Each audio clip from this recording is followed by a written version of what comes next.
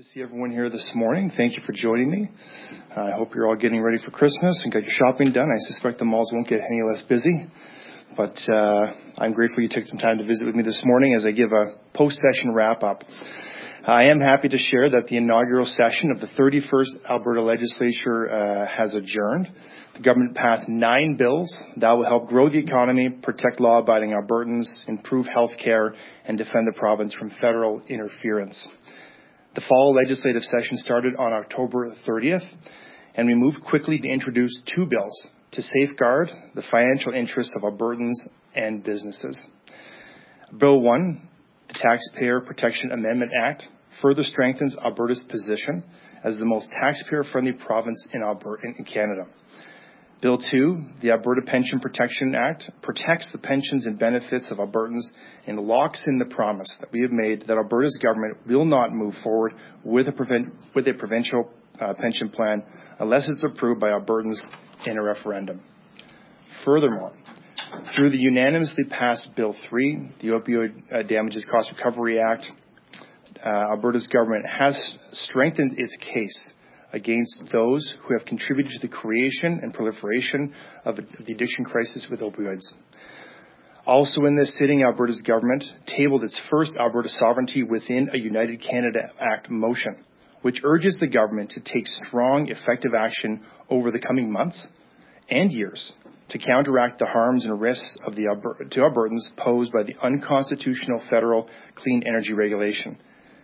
We're continuing to stand for Albertans and deliver on our mandate that we received from voters. Now I'd like to turn the time over to my press secretary to moderate questions from the media. All right, thank you, everyone. We're now going to take questions from the media, starting with those who are here in person. Then we'll move to the phones. Please state your name, outlet, and please keep it to 1 question, 1 follow-up. Hi. That was a lot of backwards-looking questions, but I have forwards-looking questions. I guess let's start with the Alberta Sovereignty Act.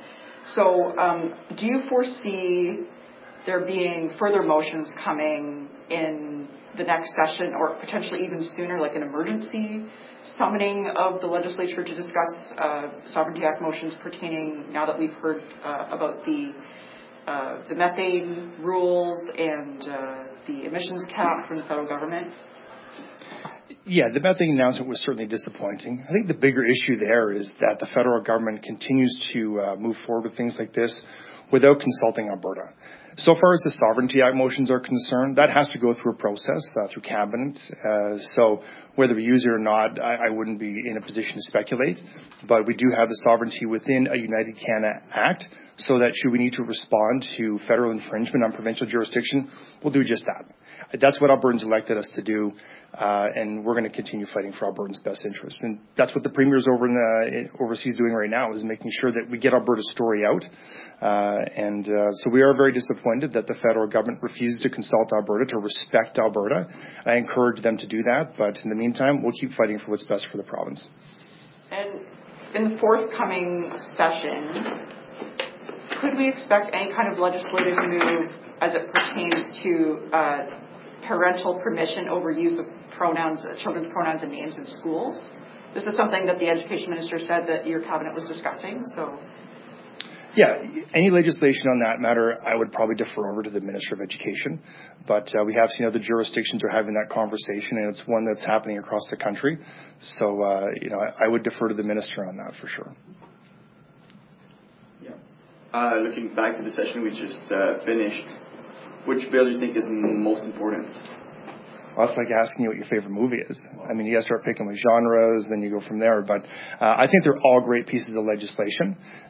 Each one has its own important effect on the province of Alberta, defending our best interest, protecting Albertans where it matters most, in their pocketbooks, in their homes, on the streets. One bill that I feel very strongly about on a personal level as the MLA for Carson 6 is the Opioid Cost Recovery Act. Many of my constituents are stuck tragically in the cycle of addiction, something that has been proliferated by bad actors, and our government is taking real steps towards recovering costs incurred by the healthcare system and making sure those costs go back to helping those who are stuck in that tragic cycle get out of it and getting back to being contributing members of society. And so I feel very strongly about that bill. I'm very pleased, and I applaud the Minister of Mental Health and Addiction, my good friend Dan Williams, on his hard work with that. And the UCP promised the creation of a new tax bracket. Should we expect a bill concerning that before or on the day of next budget 2024?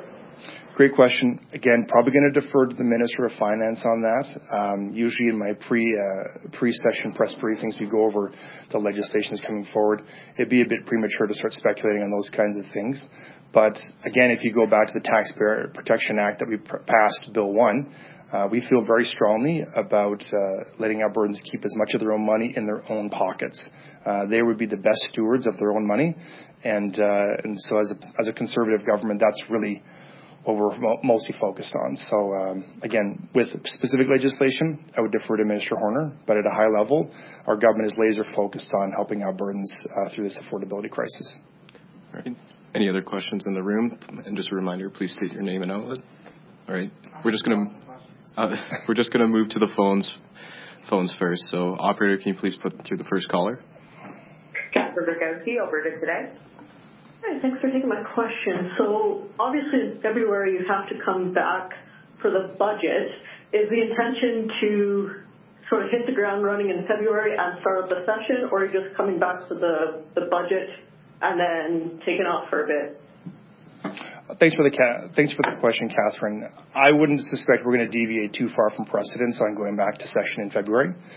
Specific dates as when we go back, I wouldn't be able to comment at this time. That'd be a bit early for that. And, of course, the budget needs to be tabled before the end of February.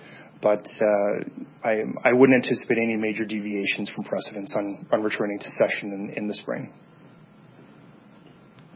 And a follow-up? And as a follow-up, you mentioned the importance of these bills, and yet on ones like the Alberta Pension Protection Act, you brought in time allocation, like, for example, at third reading before debate had really even started. There was an opportunity to have those evening sittings to allow for several more hours of debate. I'm wondering, if it is such an important bill, why not take more time to make sure that all the pieces were in place, that it was the best it could be? You know, I would argue that it is the best it can be. We heard multiple amendments from the NDP caucus that we didn't feel fit the spirit of the legislation, so we did not accept them.